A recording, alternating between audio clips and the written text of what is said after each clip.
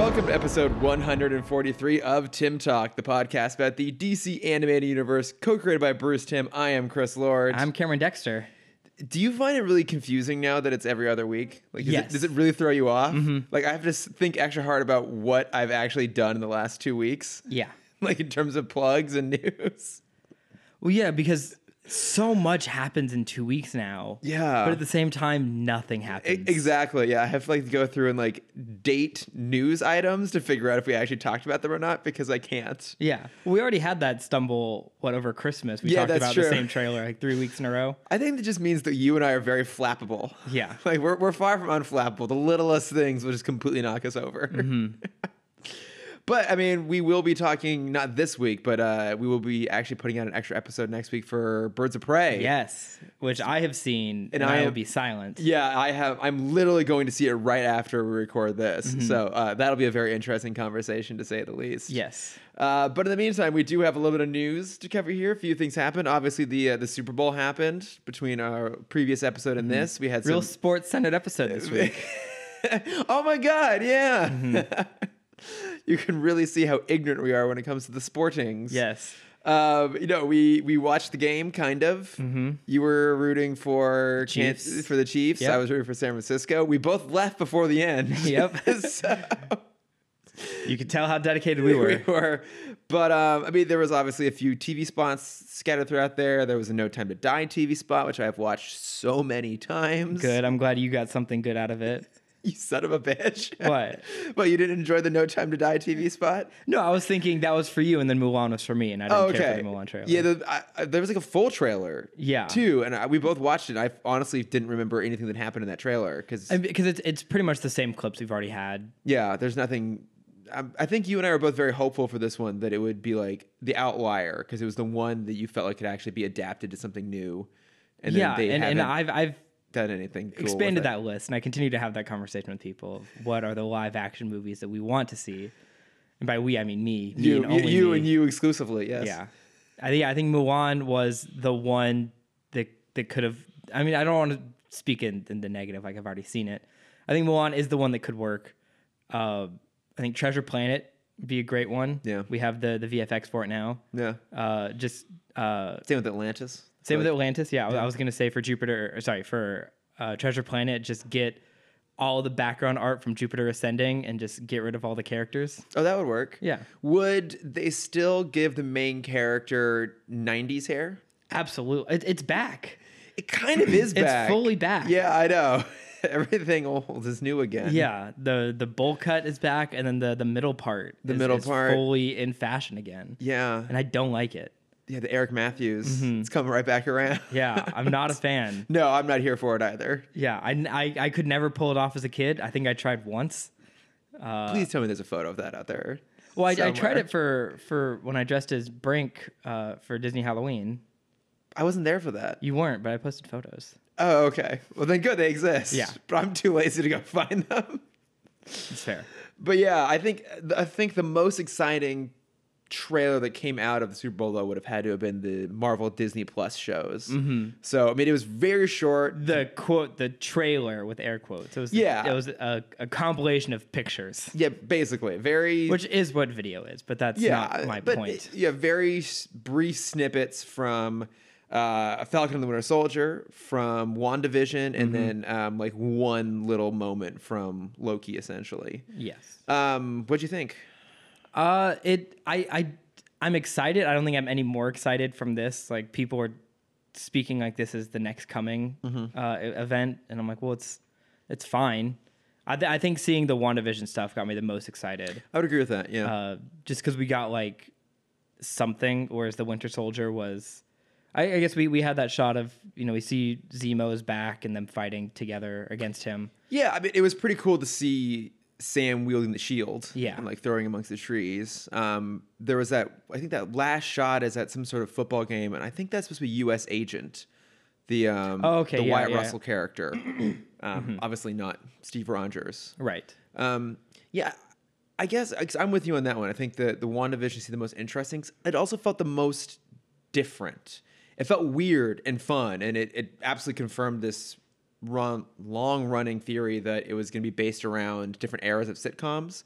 So like there was kind of one section that looked a little bit Roseanne, one that looked, 1950s. Yeah, we had like an I Love Lucy feel. We had Roseanne. We had like an All in the Family kind of thing. Yeah, when we got to see her in her full comic book costume, which is pretty fun.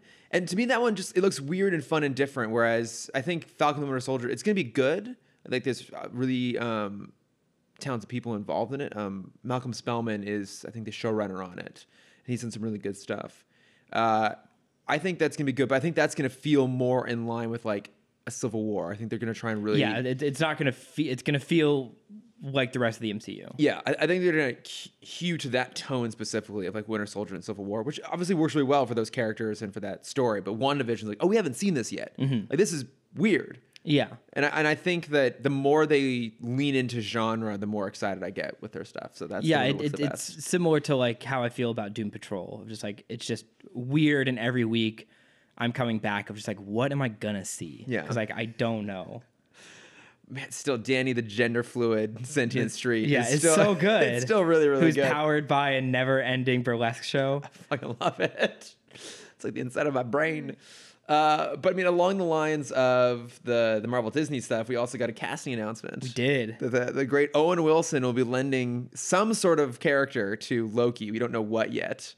What's the character that you're hoping it is? I've heard rumors of Throg, the Thor frog. Thor frog? Yes. Frog Thor. If we would have had the recording going like 5 minutes earlier and heard us attempting to say that phrase properly, Frog Thor. Do you think Frog Thor is going to be in Thor 4?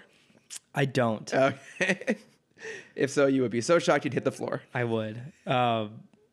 Yeah. There was a post someone did this week about Owen Wilson, and they kind of mapped out how much money he's made through his career, and then dissected that to, on average, how many words he said per movie. Okay. And then from there, how many wows he says per movie. Wows. Yeah. And they basically came down to like Owen Wilson has made like $120,000 just saying wow. And I'm like, thank you, person, for spending your time to answer that question so I don't have to. We didn't know we needed an answer to it, but now that we do know, it's that much more satisfying. Yeah. Yeah. And I honestly think I'm lowballing it. I don't remember the exact number, but I think it's a lot more than what I said. I think it's closer to like $400,000. I mean, that's great. I love that he's being included. Mm-hmm. Like, because he's an actor that has a persona and like brings personality to something. Like, he's distinct. And so if they're going for someone distinct like that, they're clearly doing it for a reason. And so you kind of get the sense like, oh, they're doing something cool and interesting and fun there. And I'm excited to see what that'll end up being. Yeah. And he's a person I didn't think, like when I think like, oh, who do I want to see in the MCU? Owen Wilson is nowhere near the top of my list. But when I saw the name, I'm like, oh, okay, this is going to be good. It's a fun surprise. It's like Jeff Goldblum. Like, oh, we're going to have Jeff Goldblum in Thor Ragnarok. Yeah. You're like, oh. Okay. All right. Sure. I'm here for this. Mm-hmm. Let's see what they do. So does this mean, though, Vince Vaughn will be shortly after? I could leave. I could be happy without a Vince Vaughn, to be perfectly honest. Mm-hmm. I've never really found him particularly appealing. Okay. I've heard, though, that his more recent serious stuff has been pretty good. That, he did True Detective, right? Yeah, I didn't see all that season, though. I think I started watching it and it didn't carry through with me. But was it Brawl in Cell Block 99 and Dragged Across Concrete apparently supposed to be both really good, and he's supposed to be really good in them. So, but I don't know if we need like super intense Vince Vaughn in our MCU. I don't know. I just like them as a duo. I think they're very fun together. Do you like Wedding Crashers?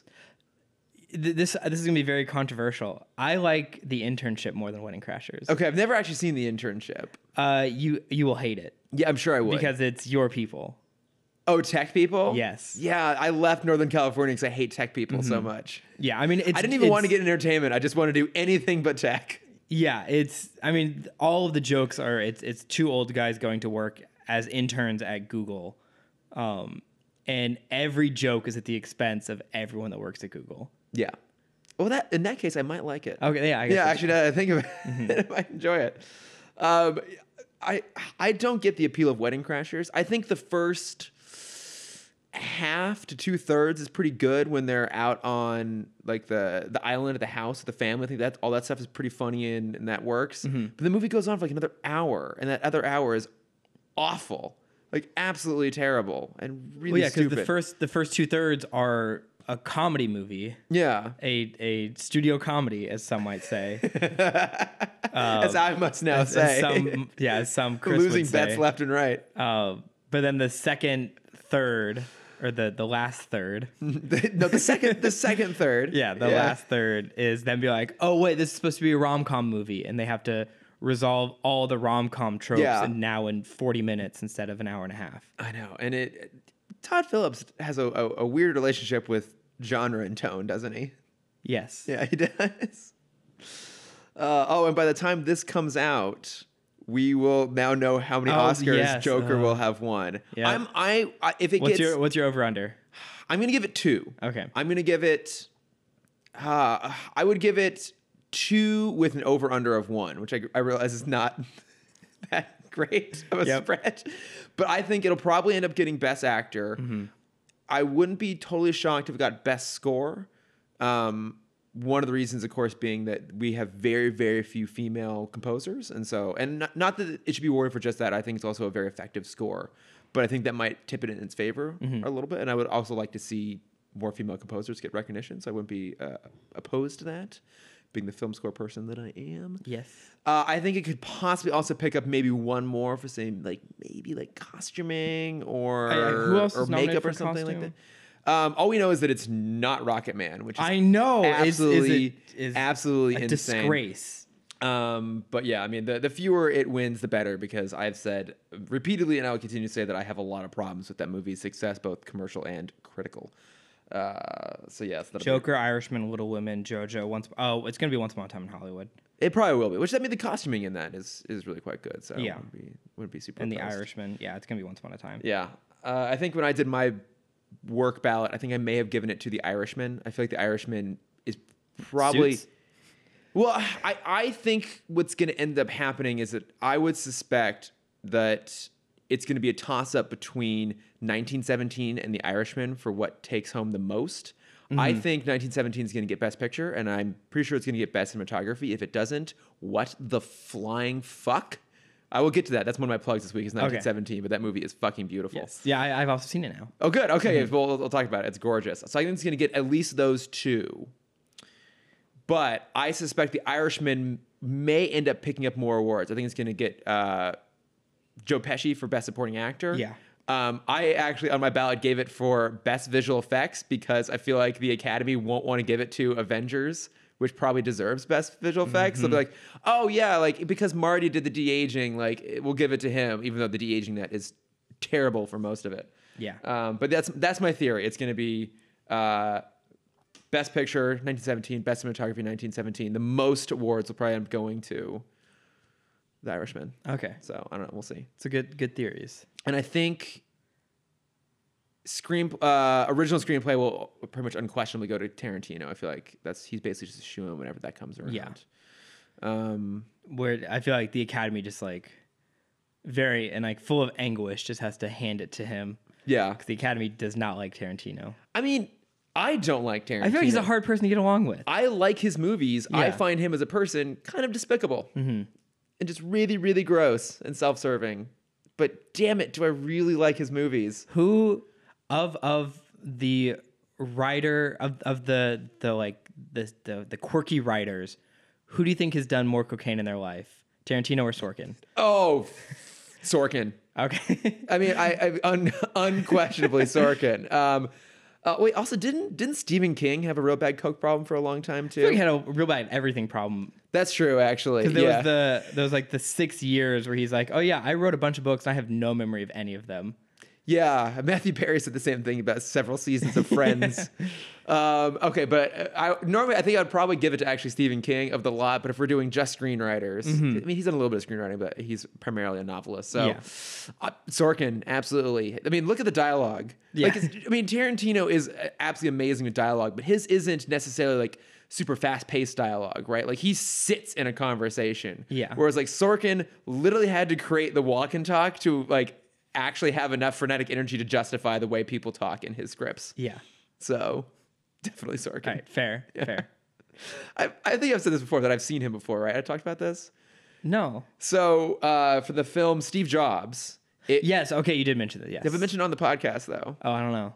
All right, I'll tell this story real quickly. So when Steve Jobs is filming, because if you've seen the movie, it takes place across 3 different major product launches from Apple's history. And so the first section takes place in 1984 at the launch of, I think the first 84 would be the Apple II. The Apple II, yes, launched Apple II. So it was done at the Flint Center, which is an 85 actual was the famous commercial. Yeah, so it was done at an actual venue at De Anza College, which is where I went to study film for a few years after graduating with my engineering degree. So while we were there, they were filming it because the building still exists and it really hasn't been updated since the 80s. So they actually went back to the exact same location that it originally happened and filmed it there.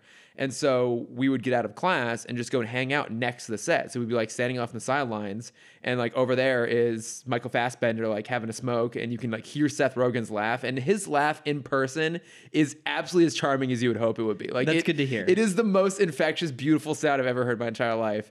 But while we're standing there, this man just races past us in a hurry, and he's wearing that very classic 90s leather sleeved kind of Letterman style jacket, right? But not a sports one, just what everyone wore in the 90s. Yeah. And he looked super pissed. Took a second to go, oh, that was Aaron Sorkin, looking mad as hell. Great. Someone missed a beat on their dialogue. Exactly. Yeah. But I mean, by not necessarily by contrast, but then also, Danny Boyle, we saw him every once in a while. Super lovely guy. He brought in a team one day. It was him, his UPM, his director of photography, I think one of his producers, and they just took their lunch break, which they have no free time at all, and came and talked to some of the classes and just answered questions. Oh, and it was cool. really personable and charming. And I'm actually in Steve Jobs. You've mentioned on this podcast? Yes. Have I? Okay. A few times. I can't remember, Cameron. We've only done 200 episodes. How can you not remember? I can't remember all of it. But yeah, if you watch the trailer, you'll see me with real bad hair. Great. So, was it a nice 90s middle part? No, it was an 80s kind of. I just didn't style my hair. Okay. So it just lays very flat. Okay. But I look for old photos of my dad from that era, and I just kind of model my look off his. It's kind of a fun time. There you go. Okay, there's actually other news to talk about. What else do we have? My random entertainment stories. We actually haven't talked about The Batman yet. Oh, that's right. Production officially started after we recorded the last episode, and they put out a press release, and we got confirmation of who is playing who. So I'm gonna go through this real quick here. But obviously Matt Reeves is directing. Robert Pattinson is playing Batman Bruce Wayne, and as per the news, Zoe Kravitz as Catwoman, Paul Dano as the Riddler. Although they give their character names, so Selena Kyle and Edward Nashton, not Enigma. I don't like that, which is interesting. I don't like that at all. I think that might be from the comics. I remember. But confirmation that Jeffrey Wright is of course playing James Gordon. John Turturro as Carmine Falcone. Peter Sarsgaard. I almost said Skarsgård. Peter Sarsgaard. Okay, thank you. I don't want to get into this debate again. We don't have time for it. As D.A. Gil Coulson, which I'm not familiar with that character, and Jamie Lawson as mayoral candidate Bella Real, with Andy Serkis as Alfred and Colin Farrell as Oswald Cobblepot. I didn't realize Andy Serkis was playing Alfred. Yeah, Alfred. I forgot that one. Yeah, that one was announced a little while ago. It's an interesting choice, but I'm kind of here for it. Yeah, I love Serkis. So yeah, and his live action performances, they're good. Unless, do you think he's playing a CGI Alfred? I absolutely think he is. Okay. Yeah, he's just Michael Gough. It's a CGI ghost.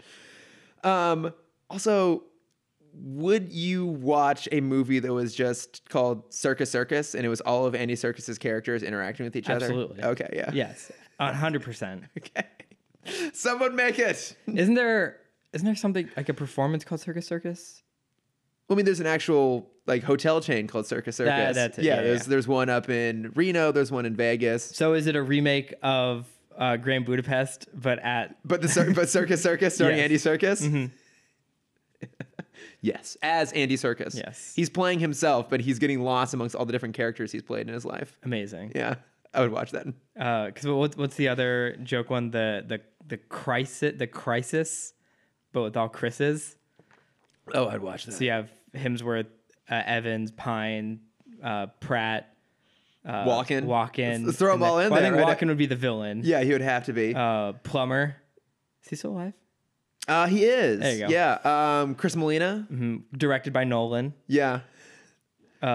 written by Christopher Yost, who's one of the screenwriters of Thor. Look at that poll. Maybe we'll give it should we give it to Columbus? Because Chris Columbus doesn't get a he produces it. There you go. Okay, there you go. Okay, there we go. Yeah. I'm so watch this. Yeah. Plus, I would have a really good chance of getting you could be a there somewhere. Yeah. I just want to read the credits. It would be the best thing ever. All right, the last little piece of news here, something that we have to talk about, I think by obligation at this point, despite my complete lack of interest.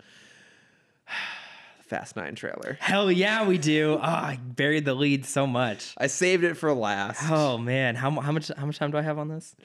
2 minutes. 2 minutes. All right. Actually, you have however long it takes to do a quarter mile, Cameron. All right. I live my life a quarter mile at a time. Well, you used to live at 1/4 mile at a time. It's true. That was 37 years ago at this point. This trailer is fucking insane. It looks so bad. What was so bad? The thing that I sent you and Shane. It's what happens. Well, when your family's not your family. Yeah, no. It's what happens when your family's family is not your family, but their family wants to attack your family. Are they still family? Are they still family? I love only in this universe could Vin Diesel and John Cena be brothers. Yes. And John Cena is the younger brother who's also the bad guy. Yeah. Like this is definitely this is the opposite of like art imitating life. Yes. Like John Cena, who by all accounts I've ever heard is like one of like the sweetest, most personable, like kind-hearted like celebrities out there. And not that I've heard bad things about Vin Diesel necessarily, but like I don't think he has quite that same like warm, charming reputation. So I just love that like Vin Diesel still has to be the hero. Yeah, I mean, of course he does.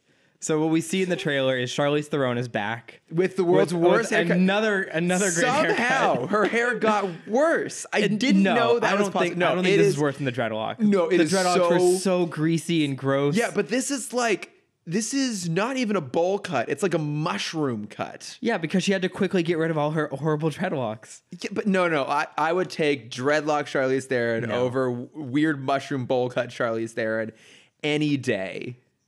So we see them. She's there. Helen Mirren's in there. Who is she talking to in the car? Was she talking to Vin Diesel? Probably. I can't remember. Because I assume Statham and The Rock are not going to be in this one. I think so. Well, we know The Rock won't be in it. Yes. Yeah. We know that. It's too busy giving a cruise in the jungle. Exactly. We know that definitively. Yes. So we have those two. They're teaming up to fight the group. But then the biggest bombshell came out at the end of the trailer. Han is back. Han is back. I'm so excited. Han was one of my first favorite characters since Tokyo Drift. Yeah. He's great. And then he died and they ripped him from us. Then he died once. Yep. And then he died again. Yep. And now he's alive. Of course he is. Again. So because now death clearly has no consequence in this universe. Well, I have theories. But both Michelle Rodriguez and Han are back. The Michelle Rodriguez one, yeah, they're both pretty dumb. Yeah. But because the Han one, you see him get shot. Wait, I thought he got killed in the car crash. Oh, and then because Statham comes out and just shoots him. Oh, also further proof that death has no consequence because Jason Statham murdered so many people in these movies, and no one thinks about that anymore. Yep. Now he just like sips beer in the morning in some random pub. Yeah, about to kill just a bunch of cops. Mm-hmm. What the fuck? He just like killed hospital orderlies. He just like murdered straight up like doctors. Yeah, just to see his brother. He didn't actually do anything. It was like. It's a good character introduction, to be fair, but what the fuck? So I think this is it's gonna be so good. This is what led to the question that I asked you before, which we're gonna save for another episode. Save for a different episode. Yeah. I think Han is a clone. Oh, I am here for that 100%. Because that's where technology could now exist in this universe. Yep. So, do you think he's also been super soldiered? Or do you think John Cena's been super soldiered? Because he like catches a car at one point. Yeah, but that's just John Cena being John Cena. That's absolutely true. Yeah, he just did that day on set, and it was like, oh my god, yeah, John Cena like genuinely saving people on the film. They just happen to have the cameras rolling. No, I think Han is a clone made by the same company that made the super soldiers because they're gonna try and weave in that universe now. Everclear. No, Everly. Everclear is the band. Oh, also the really high proof alcohol. That's true. Everly is a restaurant in Los Angeles. Yeah, EverQuest is the video game. Ever After? As a bad romance, as a bad dating show. Yeah. Whatever. Evermore? Yeah, Everwood? No, that was a WB drama back in the day. Whatever it is, the one that Idris Elba was part of. I think they're going to try and weave that into the Fast universe and kind of. I think they're going to make that the big bad, because I think 10. I've been saying this since 6. I think 10's going to be the last one. Do you think they're going to go to space? I want them to go to space. Everyone wants them to go to space. I mean, look. Where else can they go now? They gave him a brother. Elon Musk launched a car into space. Yes. There is real world precedence, which, to be fair, this franchise does not need. Could you imagine them just drifting on the side of the space station? Yeah. Yes. I mean, we see in this movie them drive, I'm pretty sure it was a Challenger, off a cliff, and Dom aims it towards a falling rope bridge. He snags it in the wheel well and then swings like Tarzan across a ravine. Yes. We also got our favorite, a truck flip over the nose. A big truck flip. A big truck flip. But like, this isn't Christopher Nolan like, we're actually going to flip this fucking truck on the middle of Wacker Street in Chicago. This is just a massive CGI truck flip. Yes. Because I guess the massive CGI like nuclear tower fall from the spinoff was too grating for Vin Diesel. He had to up it somehow. Yeah, of course. Yeah. So I think the story is going to be Charlize Theron will be part of that company, or we'll find out she used to be part of that company. Yeah. And she defected and stole the cloning plans, cloned Han. So he's he can infiltrate the group. Oh.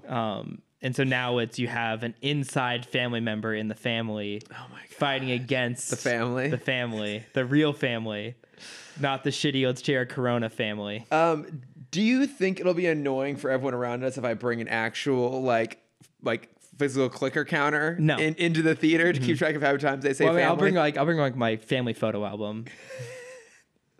I feel like we can all be part of this together. Right.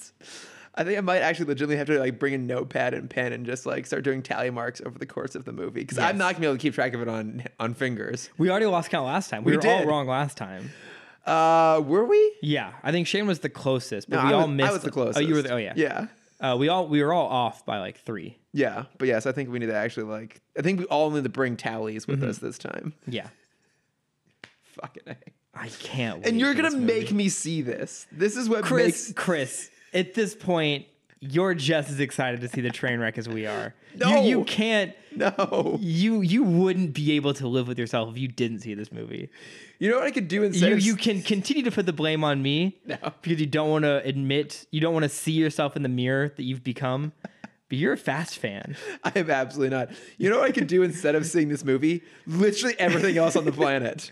I could read a book. No. I could sleep. Maybe go There's for no a books hike. about Fast and Furious. That's true. Because no one who reads That's true. watches Fast and Furious. The Venn diagram of readers and Fast fans. The Venn diagram. Shut up. If I can chug this pillow at you.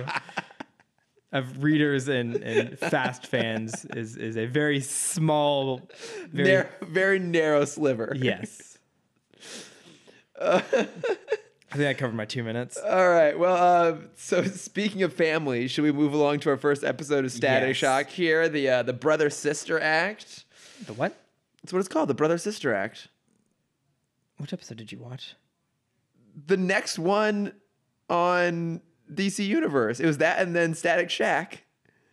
The one where like Sharon thinks that Virgil is Static.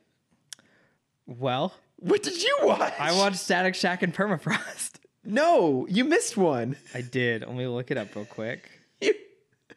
I got so excited for Static Shack for Static Shack. You just skipped it. I think I just skipped an episode. Hold on. Do you want me to just talk about it without you knowing the episode at all? Let me just read a synopsis really quick. Okay, so the whole story basically is that Sharon, off of a couple little clues, thinks that Virgil is in fact Static. And while this is going on, a couple new Bang Babies, Boom, the guy who has the speaker in his chest. Oh, I like it. Yeah, I like his design. And then Mirage, who can just project images, basically, are on a crime spree. And so, but their backstory is that they're both orphans, they're brother and sister. Okay, yeah, that's right. Because Mirage isn't as bad. Doesn't he try to separate them? So the whole thing is that their sympathetic backstory is that they lost both their parents. Like first their mom first, and they're dead shortly after, and now they went from living in like the nice suburbs to living. I think it's kind of implied in their like grandmother's like rundown place. We never actually see the grandmother, but they're basically going around stealing to get money to support their grandmother in some sort of capacity. They don't really explicitly state how. But Mirage doesn't want to do this, and Boom feels like it's the only way for them to do what they need to do. So they're off on this spree, but obviously it's that dynamic is there to play off of the dynamic between Virgil and Sharon, which I'm actually kind of bummed you didn't watch this episode because it's actually like... I'll go back later. Of course, you'll go back later. But it's nice because it's the first time we actually get to spend a lot of time with the two of them. So Mr. Hawkins is out of town, so Sharon's like in charge. It's just kind of all about like their dynamic. But it's the first time we actually see them kind of being like warm towards each other. And as soon as Sharon finds out, or as soon as she suspects that Virgil's Static, like all of a sudden she's now super nice to him, which is kind of a weird thing. It's like, I don't know if that's her having like respect for what he's doing, or just that she already likes Static, so she's happy that they're one and the same maybe, but she starts doing these nice things like taking him to a basketball game and like taking him to all this sort of stuff and being super sweet and super friendly. You're kind of wondering like, well, why can't you just do that all the time? Because Static is famous and Virgil is not. Well, and when you're around famous people, you instantly become a different person. There is that. But I mean, this episode's good too because it shows that at this point now, everyone really loves Static. Like after Boom and Mirage attack the Taj Mahal Club, which is amazing, exactly what you think it is. Static floats up and he starts talking to like the chief of police, whatever. Like they're like kind of buds, and they have not quite the same Batman Gordon dynamic, but they have a respect for each other. And the Chiefs. Well, if you would have watched the episode that I watched, the episode we weren't supposed to watch, you mean? You would have learned that it has now been a year since the Big Bang. Oh, okay. Well, that makes sense. So we're kind of in that like Spider-Man realm of like some people are nice to him and some people still see him as a menace. Yeah, but like most people seem to like him. Like the cops are usually pretty cool with him. The news crews love him. They always want to interview him. Like, oh my God, it's Static. Okay. Woo, let's talk to Static. Just like that? Just like that. Mm-hmm. Professional newscasters. Yeah, I can hear it. Lose their shit every time they see him. It's a real, it's a great, like Lois impersonation. He is the only hero in that city. That's true. Literally every other Bang Baby is either a bad guy or problematic in some sort of capacity. I mean, it kind of makes sense because it was a gang war that was happening. Well, there's that. But I mean, other people just randomly are getting powers. Like even these two apparently like walk through a puddle of like liquefied Bang Baby juice. Great. I immediately regret saying that phrase. Well, I mean, we meet a few other people later. Like, there's a couple of his classmates that get powers, and they're all also bad. We do have one. There's one glimmer of hope that we'll see in the end of this season or the beginning of season 3. Well, like Rubber Band Man has a bit of a turn. Yeah, I mean, there's a new character though, She-Bang. Oh, I vaguely recall. Also, very purple costume. Well, I mean, purple onesie with a light purple bandana. Oh, okay. I kind of remember She-Bang. Yeah. It's a great name. It is. Yeah. That's like... Followed by her sister, She-Move. Thank you for that. Thank you. I was trying to remember the rest of the lyrics in my head. Cameron, I support you when you make dumb jokes. Yeah, because you appreciate dumb jokes. I wither inside when I make these jokes. For your approval and your entertainment. I wouldn't have it in the other I want to be liked so badly that I'm willing to sell myself. We already knew that, though, didn't yes. we? Yeah, that's nothing new for anybody. You don't actually go to Disneyland. You just walk the streets. Yeah, I just go and pick up trash, hoping someone will be like, thank you. No, Cameron, you're the trash. You're waiting for someone to pick up. That's true. You're right. Cameron Dexter, common streetwalker of Disneyland. Yeah, I just don't want to look at that. I don't want to see that mirror, that reflection of myself. But then you're gonna find yourself some nice Disney sugar daddy. Oh man! And you're gonna walk into the main street store. You're gonna walk into World of Disney carrying a bunch of bags and just look at someone and go, mistake, big mistake, and turn around and walk away. Yeah. I'll have my Pretty Women moment. God damn it. But yours wouldn't be done to actual Pretty Woman. It'd be done to Why Should I Worry from Oliver and Company. Yes, exactly. We also know from the episode that I watched and you didn't. Why are we talking about that episode? Because I'm reading the synopsis. Cameron, we're talking about the episode that I watched and you didn't. Not that you watched and I didn't. But it was the two like side facts of one of like it's been a year, and two we know based off of time and date that this is happening in the year 2000 right now. Okay, the show takes place in 2000, which is interesting. Very interesting, because in this episode, the one that I watched and you didn't, not the one that you watched and I didn't, but in that episode, Virgil says a phrase early on. It's like, oh, that's so Y2K. And Sharon's like, what? It's like, oh, that's so last year. Like, no one cares anymore. Mm-hmm. Which means that this show would have been set in 2001. Yes. Help us, Maddie. We need to figure this out. The reason it would be 2000 is they have a line about one of Virgil's friends, Omar. It's the holiday episode. Yeah, the one that I watched and you didn't. Not the one that you watched and I didn't. Right. His friend Omar is throwing a Ramadan party. Okay. Around Christmas, and that doesn't make sense. But then I did research in Ramadan. What calendar is that? Is that the? I don't know, to be honest. The calendar for Ramadan is 2 weeks shorter than the Gregorian calendar. Mm-hmm. So their holidays always move around.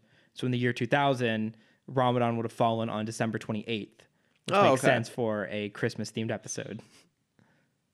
Well done, Cameron. Yes.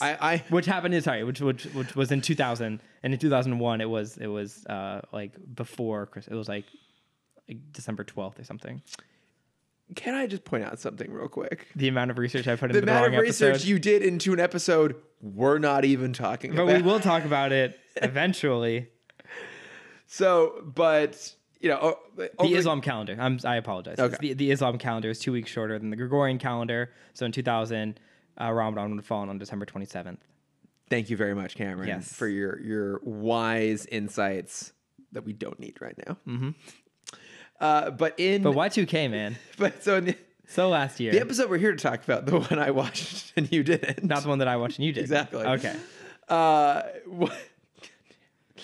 So, but yes, Mirage is not as keen on doing all this sort of robbery shenanigans here. And I'm gonna be honest, I watched this late last night and I don't remember all of it. Well, honestly, it sounds almost exactly like the episode with the cousins, where the younger cousin can make things, can make figments, and then the older cousin was like, was it his cousin or his brother? Brother. It was an older brother. Stepbrother. That's it. Yeah. Yeah, stepbrother. His older was like, hey, let's use your powers for bad. Yeah. No. Well, and the funny thing too is that the person who is disinterested in being a criminal has the same power set essentially. Mm-hmm. Yeah, that's their workaround for not having heroes. Is you have the good guys just not have helpful powers. Yeah, like reluctant villains. So, but basically, what ends up happening is that Mirage essentially ends up helping Static capture Boom because she realizes like he's causing more problems than he saves. But I think the more interesting part of the story is the aspect of Sharon thinking that Virgil's Static, and one of the reasons she does that is because she sees when Static is interviewed over newscasts, he refers to a Bang Baby as being so Y2K. She's like, oh, that's what Virgil says. And then she follows him into like their neighborhood and he disappears. Like, oh, wait, I wonder if he went to her house. And then, of course, as must always happen, the solution to the, wait, aren't you the same person thing is that Mirage projects an image of Static flying through the sky to like trip Sharon up. Now, my question for you is, would it really be that big of a deal if Sharon knew that Virgil was Static? No. You know why I say that? Because that happens in the next episode? Because it happens to Danny Phantom. That's right. Let's continue the story of how Butch Hartman just stole every episode of Static to make Danny Phantom. Because the sister eventually finds out, right? Yes. Jazz, right? Yeah, that's his sister, yeah. Is also a ghost hunter along with her parents. Believes that Danny is a ghost and does everything she can to try and prove it. And so they have an episode where Danny has... Is it another ghost that can turn into... I think so. Like this, because when I was watching this episode, I'm like, I've seen this resolution of this story before, and I feel like it was from Danny Phantom. I think So there's definitely an episode of Danny Phantom where Jazz thinks he's the ghost, and they do something to prove that he's not the ghost.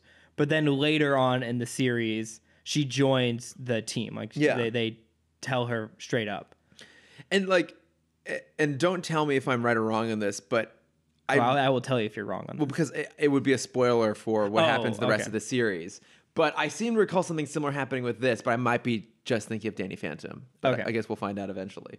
But yeah, I don't feel like it would be that big of a deal if Sharon found out. Like, so from one perspective, you could think, okay, like the reason Virgil wouldn't want her to know is that he wouldn't want her trying to stop him from being a hero, right? Which I feel like that's a pretty valid reason. I think Peter Parker is kind of a similar thing with Aunt May. It's like, she's already lost Uncle Ben. It would be such a huge weight on her shoulders if she knew I was out there doing this, and she could lose me.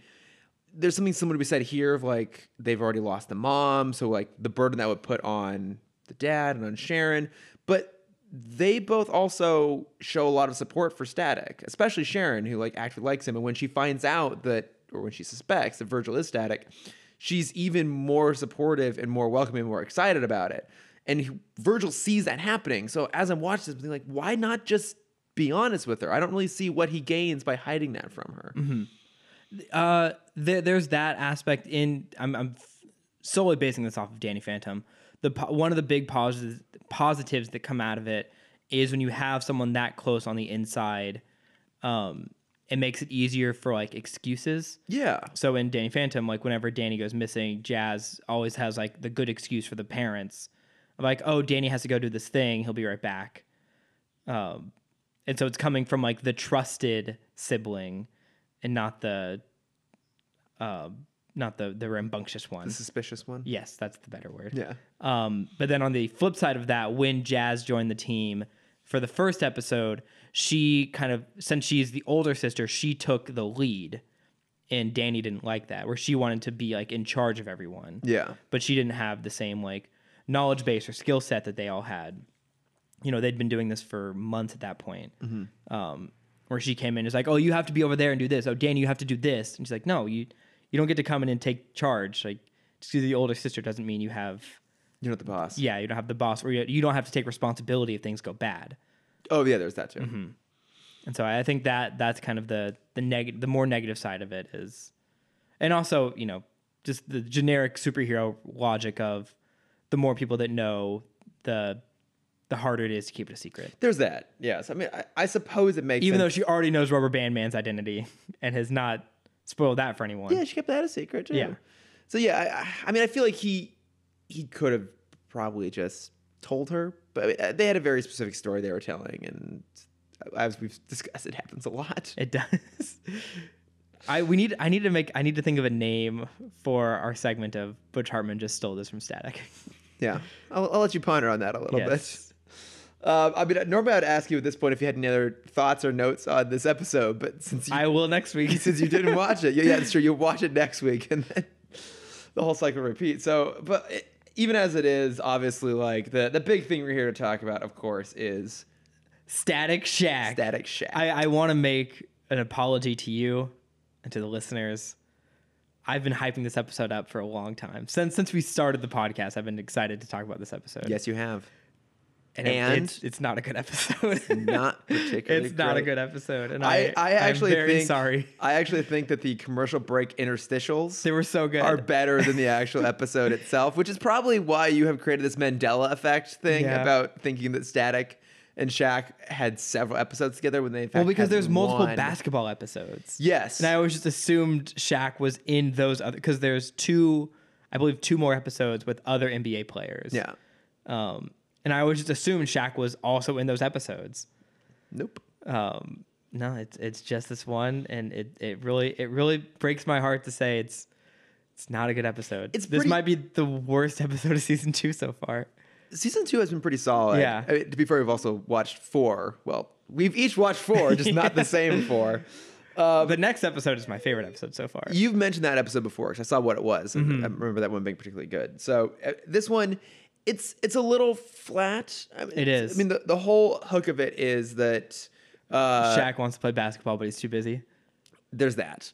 But was there another story going on? I mean, but the whole setup of the situation is that Shaq knew Mr. Hawkins from like way back in the day. Like Mr. Hawkins was his like guidance counselor, camp counselor, like that, some sort of thing. his basketball camp counselor. Yes, they've been friends for many years. Because I too am friends with my high school basketball camp counselor. Yes, well, I mean it's Mr. Hawkins. Everyone loves. That's true. It is Everyone Mr. loves Hawkins. But somehow he never mentioned this ever to Virgil or Sharon. But I can kind of see that. Yeah, he's a very stoic man. He's a very humble man. He's not one to brag about people he's taught. Yeah, he wouldn't be like watching a basketball game like, Shaq's a friend of mine. Like, also, I taught him that move. He probably said that at one point, and Virgil was just like, yeah shut up, Pops. Sure. Mm-hmm. Uh-huh. But so he's in town, Dakota City, for like some event or something like that, and so he like stops by and he's going to do like a community like basketball camp thing, which we never actually see. No. Never he's actually. Too busy. Because he's too busy, because he has... Who is the real villain of this? Well, the clearly show? Hyde? It's Tracy or the publicist. Tracy. Tracy the publicist, who's constantly whisking him around from thing to thing. Making him do his job. Also, I mean, this is definitely a characterization, but I have met people who are publicists who are very similar to this. Yeah. Who are absolutely kind of like just like this. I love that she even has the headset that she's always on all the time. And it's like, answers, oh, hi. Yeah. Oh, yeah. The voice. Ugh. Yeah. I hate when people turn that voice on. I've been part of a few more conference calls these past few weeks for work, and I hear it when my coworkers turn it on. Yeah. I'm like, come on, guys. It's exclusive to have now. I'm going to talk to you. Hi, Cameron. How have you been? I mean, but the thing is, that's just a Disney voice. Like, that's like that. I turn it on when I go to Disney, and I know I do, and I hate myself for it. With like your Disney people? Yeah. Oh, 100% I turn it on. Really? Yeah. It just gets higher and higher. Yeah, I get an octave up. Yeah. Should we go on Nemo? Never Nemo. Never Nemo. Never Nemo. No, Tracy's the real villain here, because like Shaq basically says, hey, like, Virgil, want to play basketball? And Virgil's response is my reference of the week. He says, oh yeah, can Mariah sing? Yeah. Like, oh yeah, this is classic. But they can't ever find time to play basketball. Yes, because Tracy keeps making him do his job. Yeah, exactly. And on top of that, the Rough Pack is trying to track down Static because they tore off a piece of his costume, and they're having Ferret. Yeah, so this is the actual introduction of the two people we've already seen from last week. We meet Hyde, who is just a gross man. He's got a weird, like, what is that when like your feet are angled in? Oh yeah, I don't know the word for it. But he like it's like horrific. It's really funky looking. Well, there's one shot where it's like a close up on his face. It's grotesque. And I paused. I'm like, please never do this again. Did you happen to catch who voices? I didn't. It's Tone Loc. Who's that? He was the cop in Surf Ninjas. Amazing. Oh god damn it. I mean, he's got a great voice. Yeah. For those of you who have not seen the 90s classic, you don't have to. Surf Ninjas. I did bring up his IMDb, so I could throw out a few other ones here. He is in The Adventures of Ford Fairlane, another very obscure movie featuring Andrew Dice Clay that is hilarious but horrifically chauvinistic. He was in Fern Gully, The Last Rainforest, as the voice of Goanna. He was in, of course, Surf Ninjas. He was the detective in the first Ace Ventura. Okay. He played Juice in the classic film Blank Check. Who's Juice? He was, I think, one of the goons? I think he was one of the goons. Yeah. I mean, I would expect someone named Juice is probably a goon. Yeah. Were you about to ask if I've seen Blank Check? Yeah. I fucking love Blank Check. Are you kidding me? That's Blank such Check a good great. movie. Yeah. I mean, the best part about it is you'll go back and think like, oh, he bought all of that with just $1 million? Yeah. My God. Yeah, that mansion alone is like $6 million. I'm pretty sure that's set minimum. I'm pretty sure it's set in LA, right? Probably. Yeah, and that movie, wait. Like 95, 96. Came out in 94. Oh, damn it. I mean, that house still would have been worth more than $1 million, though. But I guess if he did a down payment and a mortgage. But no, like... But hang on, no, he must have paid in cash because he didn't have. He only had cash, he has no credit to prove. He would need like actual credit to do a mortgage. So yeah, he paid in cash. He shouldn't have had anything left over after that. Right. But I mean, yeah, all that money goes. He was in Heat. He was in Spy Hard. He was in Titan AE. Oh, cool. Yeah, he was one of the voices there. I kind of remember that, actually. And then, of course, Static Shock and a few other things beyond that. But there you go, guys. If you wanted to brush up on your Tone Loc filmography, great. This is a good stopping point. I also have great news for people who also find Hyde disgusting. We never see him again. You never see him again. Yes. Like... It's very refreshing for me. It is. He's gross. He is really, really gross. I'm glad we don't see any more of him. I like Ferret. I like Kangor. They're both fun. Mm-hmm. Kangor's got a great theme song, too. He does. It almost borders on racist. Yeah, it is a little bit like... It's definitely that... What was the song from the late 90s that had that same, like, riff? I have no... idea whatsoever, but I mean there's like kind of a Rastafarian, it's very Rastafarian, yeah, esque element to it. It kind of sounds like someone imitating that style rather than maybe necessarily doing it sincerely, but it's definitely catchy.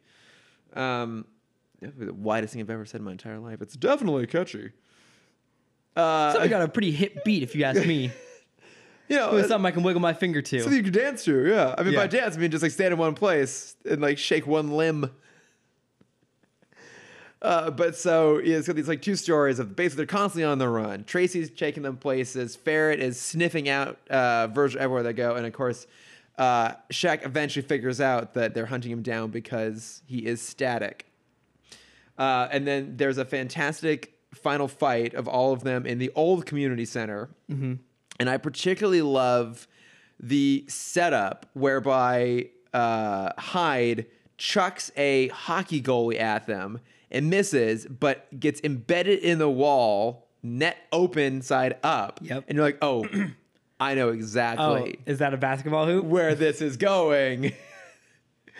Because then Static throws a bunch of weights at Hyde and then wraps them around him and then dribbles him on a trampoline and dunks him in the hockey hoop. It's such an amazing sequence. It's so blatantly, but also beautifully set up. I also really appreciate that we have three superpowered beings, one Ferret, all fighting each other, and then Shaq is just like, oh, I'm big and tall too. Yeah. And it's like is equal to the Bang Babies.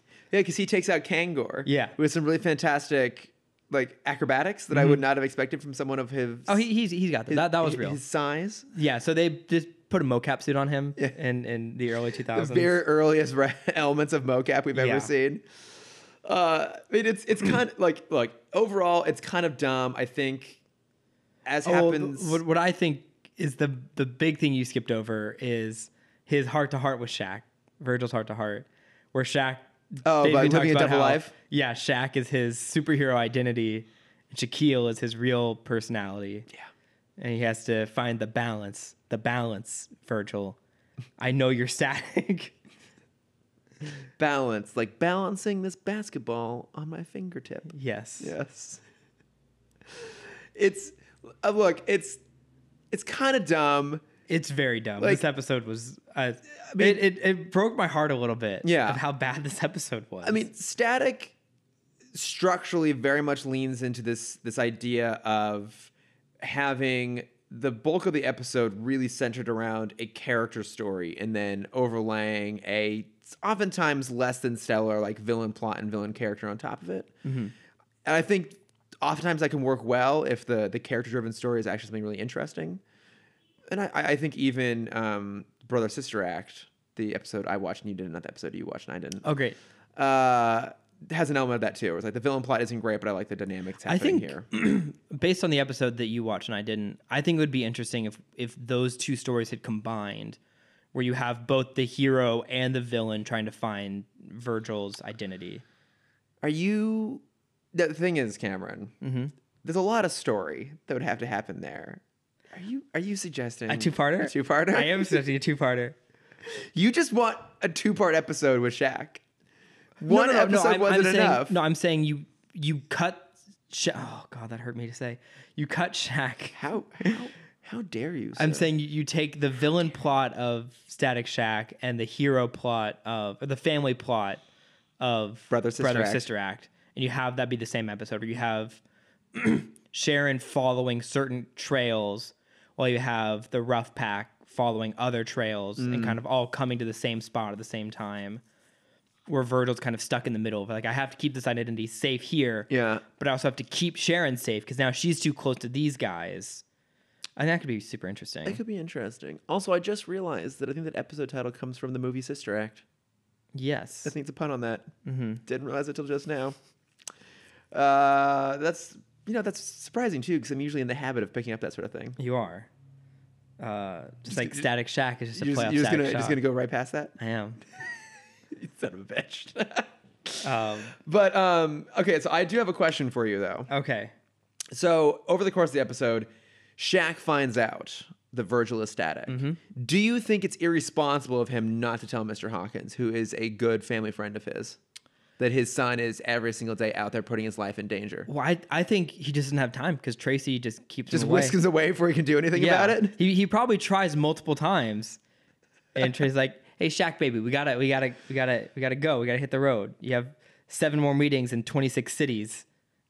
Wait a minute. What if Tracy is the big bad of this season? What if she is the Edwin Alva of season 2 of Static Shock? You've already cracked the code. God damn. Because Shaq accidentally slips it to Tracy. So now Tracy knows the identity. Can we use a different phrasing on that? Okay. All right, continue, please. So now Tracy knows. Yeah. And so she's going to try and play publicist to Static and use that as blackmail against him. Okay. Where she's going to force him into public situations to net her profit. Okay. And she's also on the side, like going around and encouraging bang babies to have to go out there and cause havoc. She probably murdered Boom and Mirage's parents.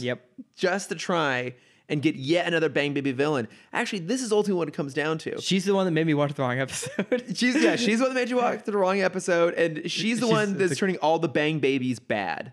She sees the potential from Static. Like, okay, we have one hero, but we need a lot of villains to make this work. So every other bang baby she comes across, always has to be in the public eye. News is moving really fast in 2000, 2001. We got a lot of shit going on. It's the beginning of the internet era. Yes, the .com boom is about to bust. Or just busted. I don't remember. I don't remember when that happened either. Children. And she's like, we need a figure that's always in the public light. Static. If you're not doing something at least once a week, people are gonna forget about you. That Superman fellow, he's got like 36 villains. Yeah. And Batman, my God, he's got an entire asylum full of them. Yes, you got to step up your game. They have a full villainous calendar set up. Very deftly created by Calendar Man. Yes.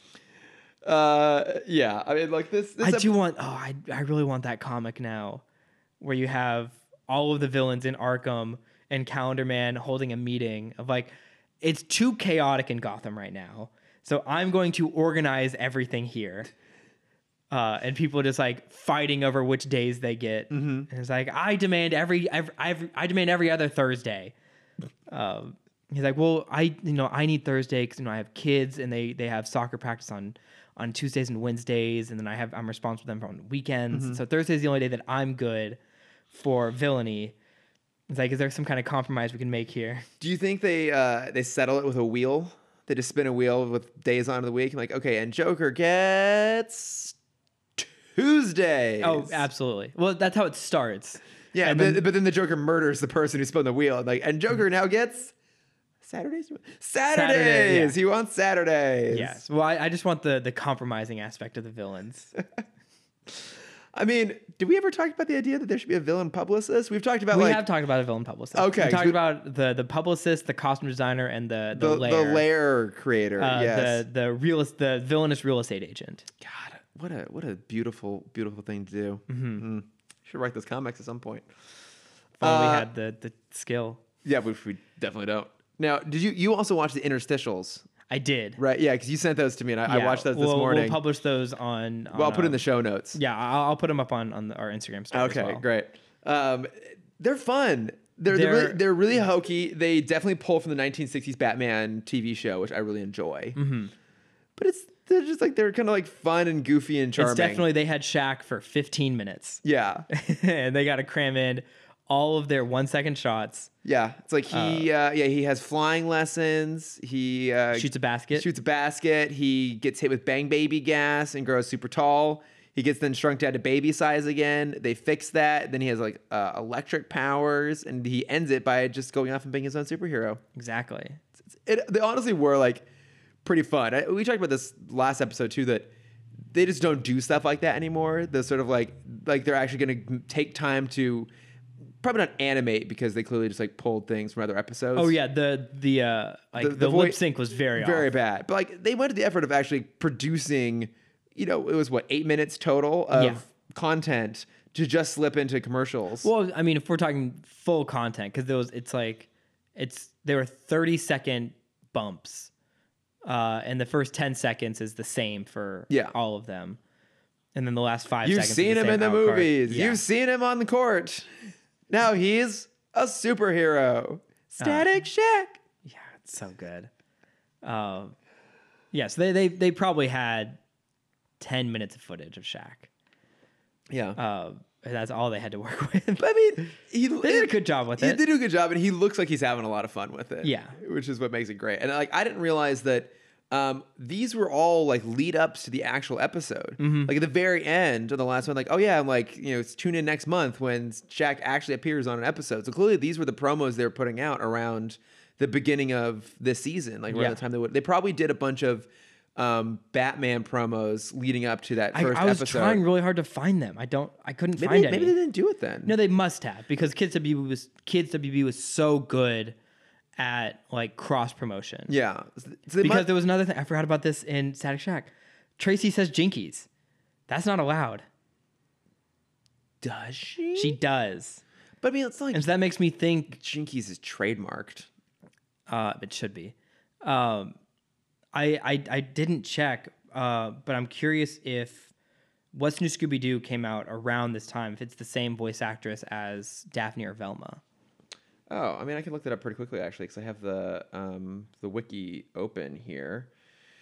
Karen Parsons is the voice of Tracy Flackman, and she only appears in this episode. But based off her Wikipedia, let's see what else she's done. Nope, she did nothing between Static Shock and 2019's Fly. Yeah, it looks like she mostly does more live action work. So, nope, she wasn't. But okay. Nope. There you go. Interesting. Just having that DC crossover. Oh, she was in an episode of Fresh Prince. Oh, there you go. Oh, she's Hillary. Fresh. She was in an episode. She's the sister. Oh, okay. Oh, shit. Yeah. That's pretty crazy. Yeah, I mean, I don't know. Like, the episode was kind of dumb, but I love that they did this in general, just to be able to do like the fun interstitials and stuff like that. And this is a thing that happens every night, because we know we have Bow Wow coming up soon. That's true. Yeah. We have isn't it Little Romeo? Romeo coming up soon. I was still in Fast and Furious mindset. How dare you? Little Romeo coming up soon. We have the rest of the NBA coming in. We have Yao Ming coming in. Steve Nash. Nash. Yep, my boy. Yep. My 13 is my favorite number. Great. He went to your college. Yes. Right. Yes. He played for my team. Great. Temporarily. Great. Then went back to the fucking Suns. How dare he? Yes. And I feel like we have a couple more of just like the weird cameos coming in. I mean, this show does a lot of cameos, which is pretty fun. And they do good jobs with them. Yeah, they're always done really well. Yeah, get some more Batman, I think. We'll get some Green Lantern at some point. Yeah, we have the Martian Justice League coming in. Justice League coming in, yeah. We have Anansi coming in. He's one of my favorites. You have who? Anansi is an African superhero. Oh, is that when Virgil goes to Africa? Yeah. And he's like the spider? Mm-hmm. Oh, yeah, that's a good one. Mm-hmm. Yeah, so Anansi is based off the real African folklore of like the spider god. That's awesome. Yeah. God, this show's great. It's so good. Even though you hate Butch Hartman, stop stealing this episode. Even though you hate this episode, it's so good. Anything else, or shall we move along here? I think that's everything I have. All right, well, why don't we move along to some notes from friends here? Great. So, obviously, in our last... We did. I forgot about this. In our last episode, we had a spirited debate about what is Will Smith's most famous role. Independence Day. Yes, outside of Fresh Prince. Outside of Fresh Prince. Independence Day or Hitch. And the answer was... Neither. It was absolutely Men in Black. Men in Black. That's what everyone I asked said. Also, that is what Maddie and Ashley, and then also Watchtower Database, they all wrote to us to say that it's definitely Men in Black. Yep. Yes, I believe my friend Trey also wrote in and said his vote was for Men in Black, but he's also seen Independence Day more than Hitch. Yes. Which, duh. Yeah. But you had an interesting theory, though, that what you choose had to do with who you hung out with, right? Yes. So it comes from more of a social, not social. Yeah. Social kind of background. Yes. I think if you have more male-centered friends, you probably put Independence Day higher on your list. Independence Day / Men in Black higher on your list. But if you have more female-centered friends, like I did growing up, you would put Hitch higher up on your list because it's a rom-com. Yes, as the stereotype pursues. Yes, girls only talk about rom-coms. Yes, I'm not going to say anything. I'm going to let you keep talking here. Dig yourself deeper, by all means. Please. No, the shovel hasn't even touched the dirt yet. Okay. Nice. But yeah, I think the real definitive answer there is probably Men in Black, which makes sense because he's done 3 Men in Black movies and 1 Independence Day movie. Mm-hmm. And 1 Hitch movie. Yes. So we probably should have maybe seen that coming ahead of time. It's like saying Tommy Lee Jones' most famous role is Man in the House. Yeah. Or Man of the House, excuse me. Definitively. That in contrast to his role as the U.S. Marshal of both The Fugitive and U.S. Marshals. Yep. But enough about franchise talk. Franchise part 2. Here we go. We're going again.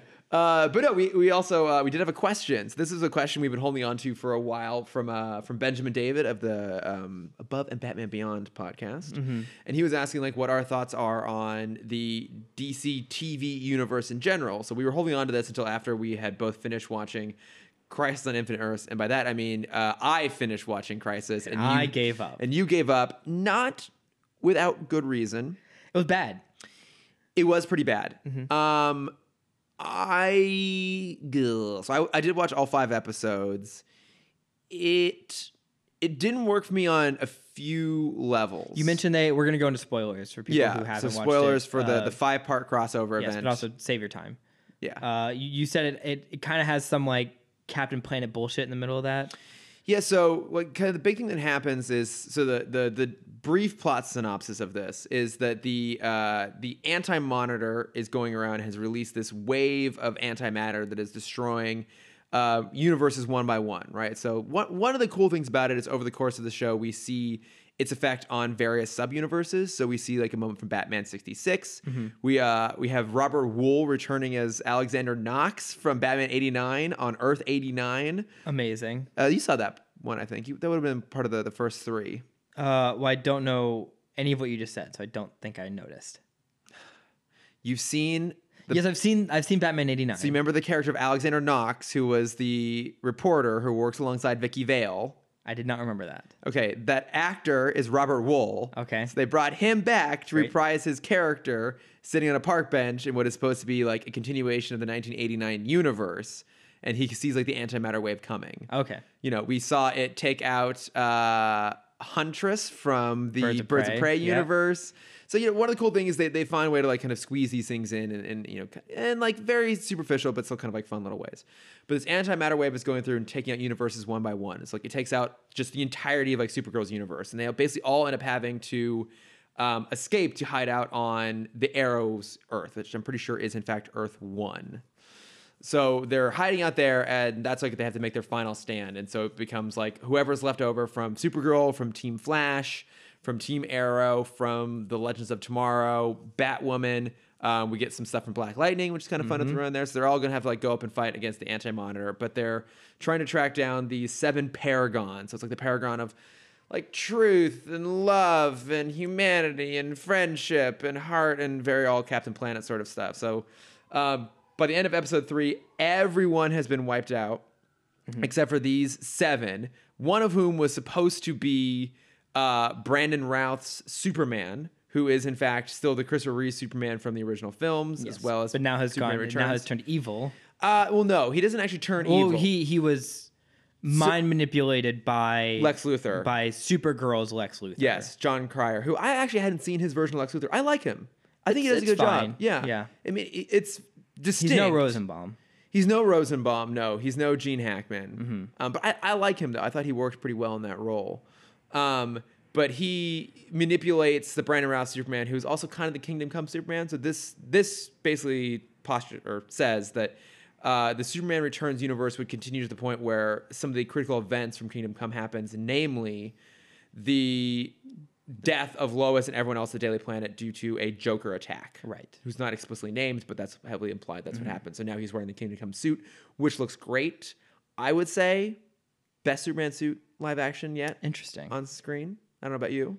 I'll have to see it again. It looks really good. It's really, really good. I was too busy trying to pull my eyes back from how far back they rolled. That's fair. But so he is supposed to be the paragon of truth that it escapes to like the no man's land or whatever, where like time doesn't exist or whatever. But Lex Luthor pulled a little switcheroo, and now he's the one left behind. So then they have to find a way to like get back. And ultimately, what ends up happening is that Arrow gets killed and becomes Spectre. I love Spectre as a character. A lot of it from Kingdom Come. You've read Kingdom Come, right? Yes. Okay. It's the Alex Ross. Yeah. One. It's great. I think it's one of the best DC comics ever made.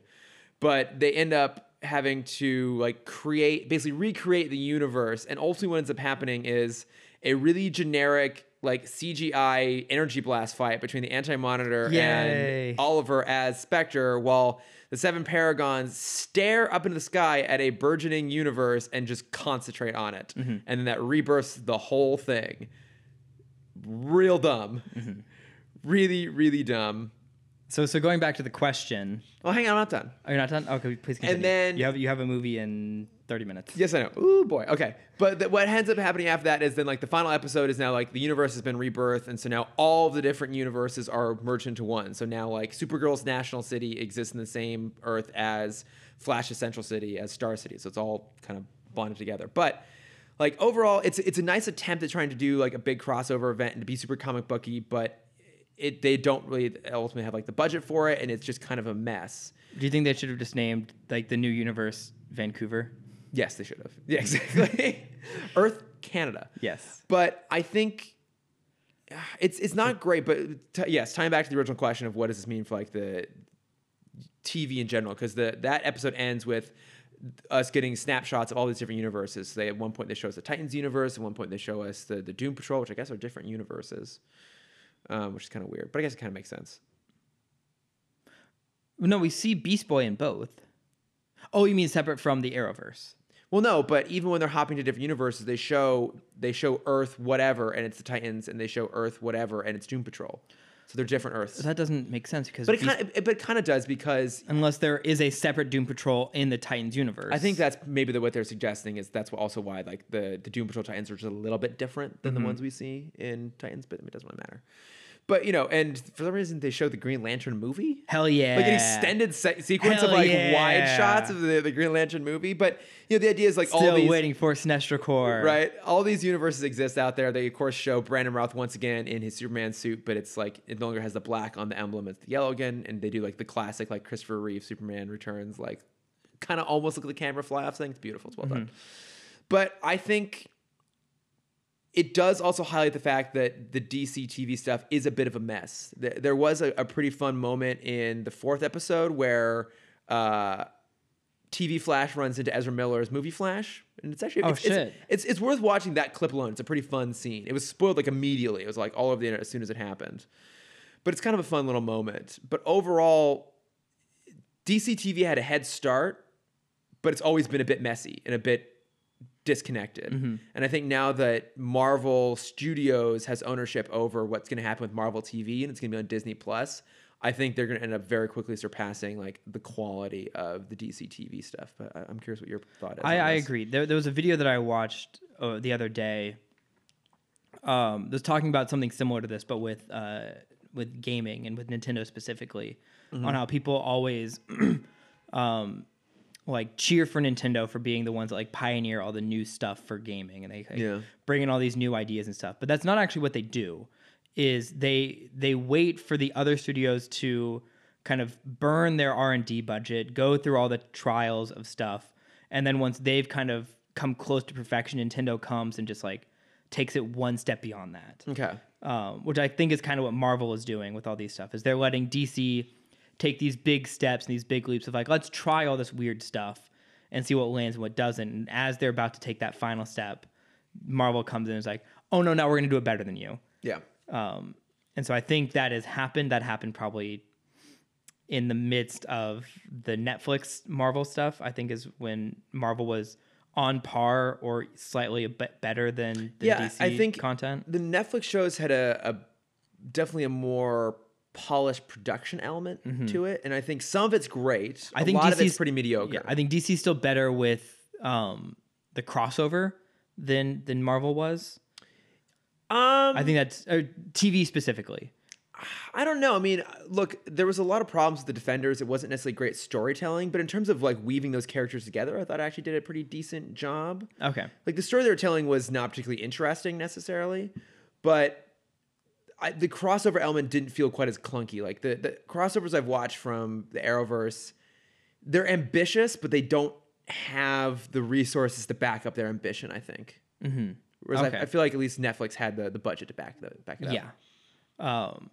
So I think DC on CW DC, I feel like I'll go back a step. I feel like DC is in this weird crosshair where they have two kind of, it feels almost completely separate studios going at this, where you can either go into the kind of more gritty R-rated territory of DC Universe content. We have your Swamp Things, your Titans, and your Doom Patrols. Or you can go into the sexy smolders of CW. So much smoldering. There's a great interview with Grant Gustafson from a couple years ago. Grant Gustin. What did I say? Grant Gustafson? Yeah, Grant Gustin. That's his Nordic cousin. Yeah. Grant Gustin, I think from like Comic-Con 2016, probably like a Conan interview, where they talk about like what actually goes into auditioning for a CW character, and they do talk about like the smolder is a big part of your interview. Oh, I bet, yeah. Which is fucking hilarious. Yeah. I mean, they have a type. They do. They have a very CW is very specific type. And this is not to like discount the talent of the people involved. Like I think Stephen Amell, Grant Gustin, Melissa Benoist, they're all like really talented people. I didn't say Ruby Rose, but I think some of them are all really talented people. She is a great runway model. Sure. Yeah, but I would agree with that. Like they definitely have a type they go for. I think DC is kind of in an interesting spot where I think they want to do more of that crossover. Because who's the big producer on Greg everything? Berlanti. Yeah, because he produces the DC Universe stuff as well. Yeah, and so I feel like you can feel the push of like these two people trying to push these two spheres together and just not quite getting it. And I think that movement of trying to move parallel towards each other has stopped any movement forward. Oh, I think it's really interesting. I think that's fair. Where they're so focused on crossovers, they kind of forget to just live in their own world. And I think the crossover thing is maybe actually hampering their storytelling a little bit. Mm-hmm. Like, I used to watch Arrow, and it was fine. I just kind of tapered off. But if I were someone who only watched Arrow, and if I got to this and I'm like, oh, because it also basically becomes like a de facto Arrow finale. Yeah.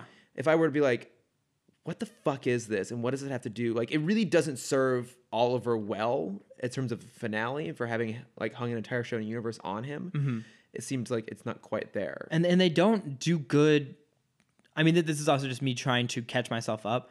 CW doesn't do the justice of recaps. Yeah, I was like, I don't know what the fuck is going on. Like, because they did Arrow has a daughter from the future that's like fully grown. Like, what is this? CW made their own recap before Elseworld, I believe. No, what was the one before? Before the one where it was Supergirl, Flash, and Arrow, like their first big crossover. Yeah, I can't remember what that one was called. They did their own recap, which was smart. Put it on CW, put it on YouTube for people that want to catch up, because you're isolating such a big audience if you don't do this. Yeah. And I know it's gotten kind of out of control now, but you know your story. Don't make the fans be the one that have to do these recaps, because then you have a 30-minute recap where only 6 minutes of it actually is necessary to go forward. Yeah, the rest of it's just padding out so they can get more advertisements in there. Mm-hmm. Yeah. Well, I know not even just that. I mean, that is an aspect, but no, like the fans don't know. Oh yeah. What to focus on, so they'd have to talk about everything. Yeah. And when you have that, these are the exact things you need to know. Just be caught up enough to watch this. Yeah. When you have that, you still have this. It's still a barrier of like you have an audience that wants to watch. Yeah. And now CW specifically has made a barrier of not kind of letting they let them in, but they let them in kind of in the middle of a game. So many sports references this time. I'm super into the sports right now. You're really keen on it. Mm-hmm. Now, okay, so I'm curious. Which of the two do you think is going to have more legs going forward between CW and DC Universe? Which is going to keep going? DC, mainly because of HBO Max. Okay, because I assume once that comes out, DC Universe will fold into it and just kind of be its own tab. Yeah, I kind of speculate the same thing. And also worth noting that despite the companies we work for, which we have not stated explicitly, we do not know what's happening. We do not know. I always feel the need to like caveat these things. We actually have no insight to this. This is pure speculation on our part. We do not speak for Hollywood. We speak for ourselves. Exactly. We speak for the trees. Yes, the trees. Go plant trees. But I would agree with that. I think we speak for Swamp Thing. Exactly, for Swamp Thing. I think, they've like done a fresh start with the CW verse now in terms of like it's all one place. That makes like the crossover stuff a little bit easier. The show is also kind of a passing of the torch onto Flash and Batwoman and Supergirl and Black Lightning to a slightly lesser degree. But I think those shows now are getting burdened by the soap opera element of it. And I think when Marvel is doing such great crossover work on film, and now that they're starting to factor it into the TV universe as well, I think that's all going to be like really tight and really highly produced storytelling. And I think that it's going to make the CW stuff feel like a bygone era a little bit. And I agree with you that I think the DC Universe stuff has more legs, but I think they have their own problems too. I mean, just bad writing. Yeah, you really liked Doom Patrol. I liked a lot of it. It was just too long, and I just kind of got like bored and lost in the middle of it. But from what I've heard, the Titans actually somehow got worse. It did, which is really boggling to me. And I watched the first 2 episodes of Swamp Thing. It was fine. Yeah. But Harley's great. I'm still not caught up, but you've been praising Harley. It continues to be fantastic. Yeah. It continues to be like really amazing storytelling. And I Young think, Justice is still doing great. Yeah. If I can encourage you to try and get a little bit caught up by our next episode, because I think we're going to want to be able to talk about Harley Quinn, the animated series, alongside Birds of Prey, which would be interesting. Yeah, I agree with you. I think the DC Universe will probably get folded into HBO Max. And because we already know we're getting a Green Lantern series. That's true. On Max. And they announced another. It's like Strange Tales or something like that. Yeah. I can't remember, but no, I mean, like I don't know. I'm hopeful. Like rewatching the Crisis stuff made me realize I'm not really missing out on much in terms of watching the CW.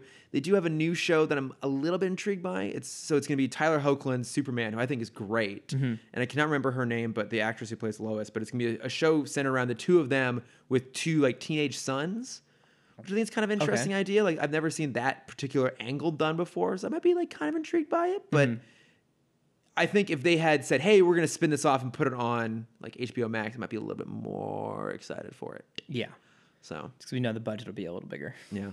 But I don't know. It'd be interesting what happens with DC TV. Yeah.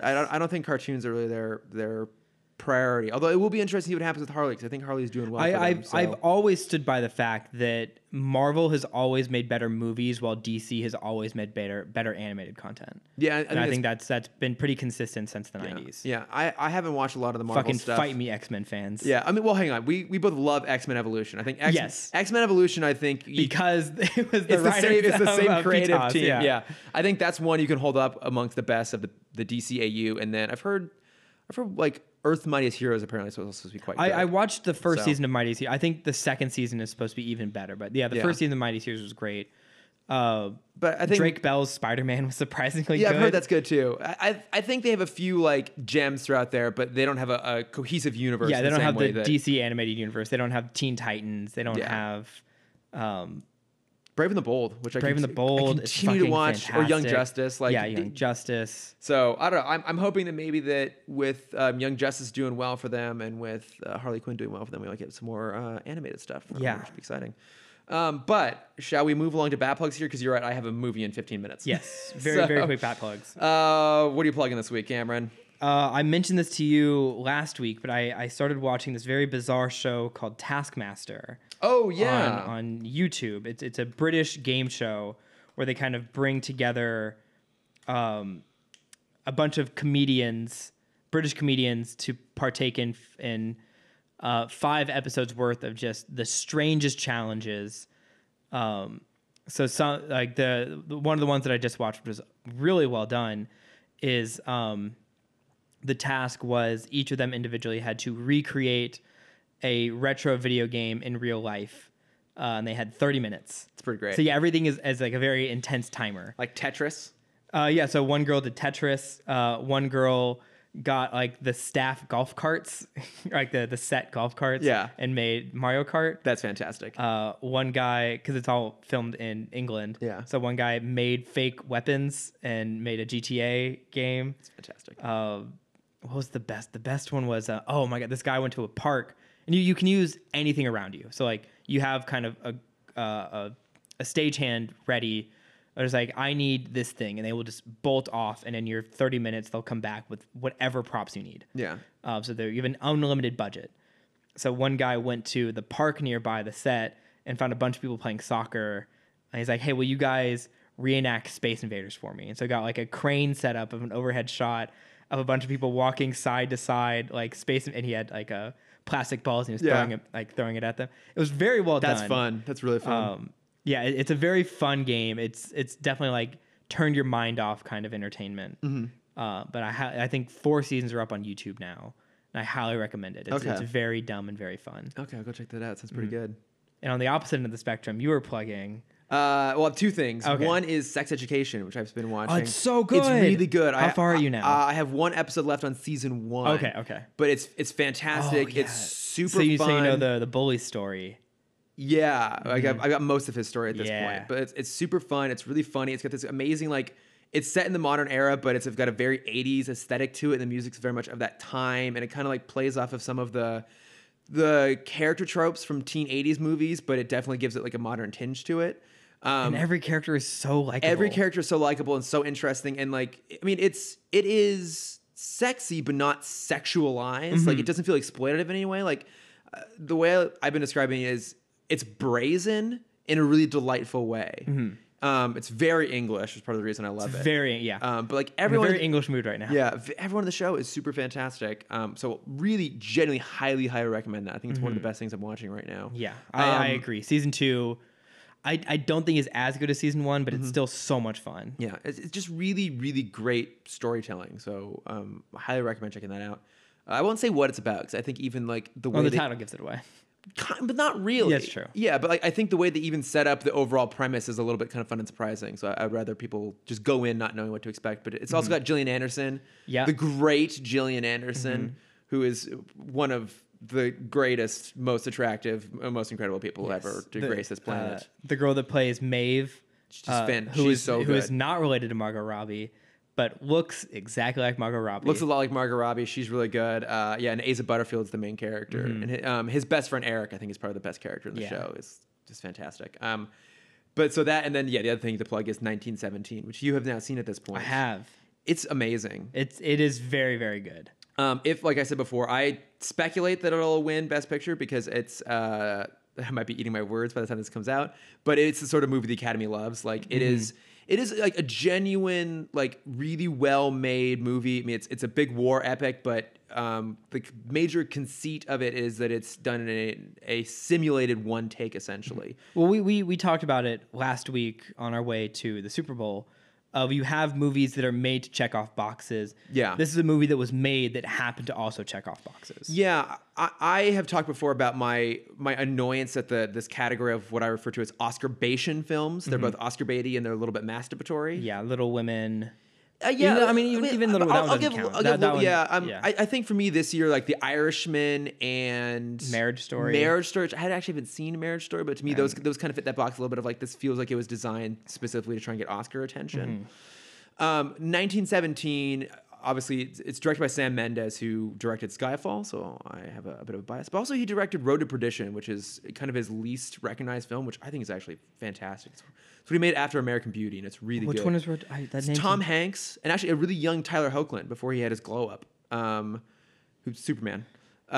It's really, really good, and it's Paul Newman. It's young Daniel Craig is in it too, and it's a gangster movie, like 19. Okay, it's not the movie I was thinking of. Like 20s era gangster film, and it's really, really fantastic. But he's a fantastic director, and his grandfather fought in World War I, and so you want to tell a story about these characters, and it's really good, but it's also like genuinely really entertaining and really suspenseful and fucking beautiful. There is one sequence, if you've seen the trailer, you'll see it at night with these flares flying overhead, and it's like I mean, my jaw was on the floor. It's one of the most beautiful pieces of cinematography I've seen in years. You talk about Road to Perdition, you don't mention the Tooch is in it. The Tooch.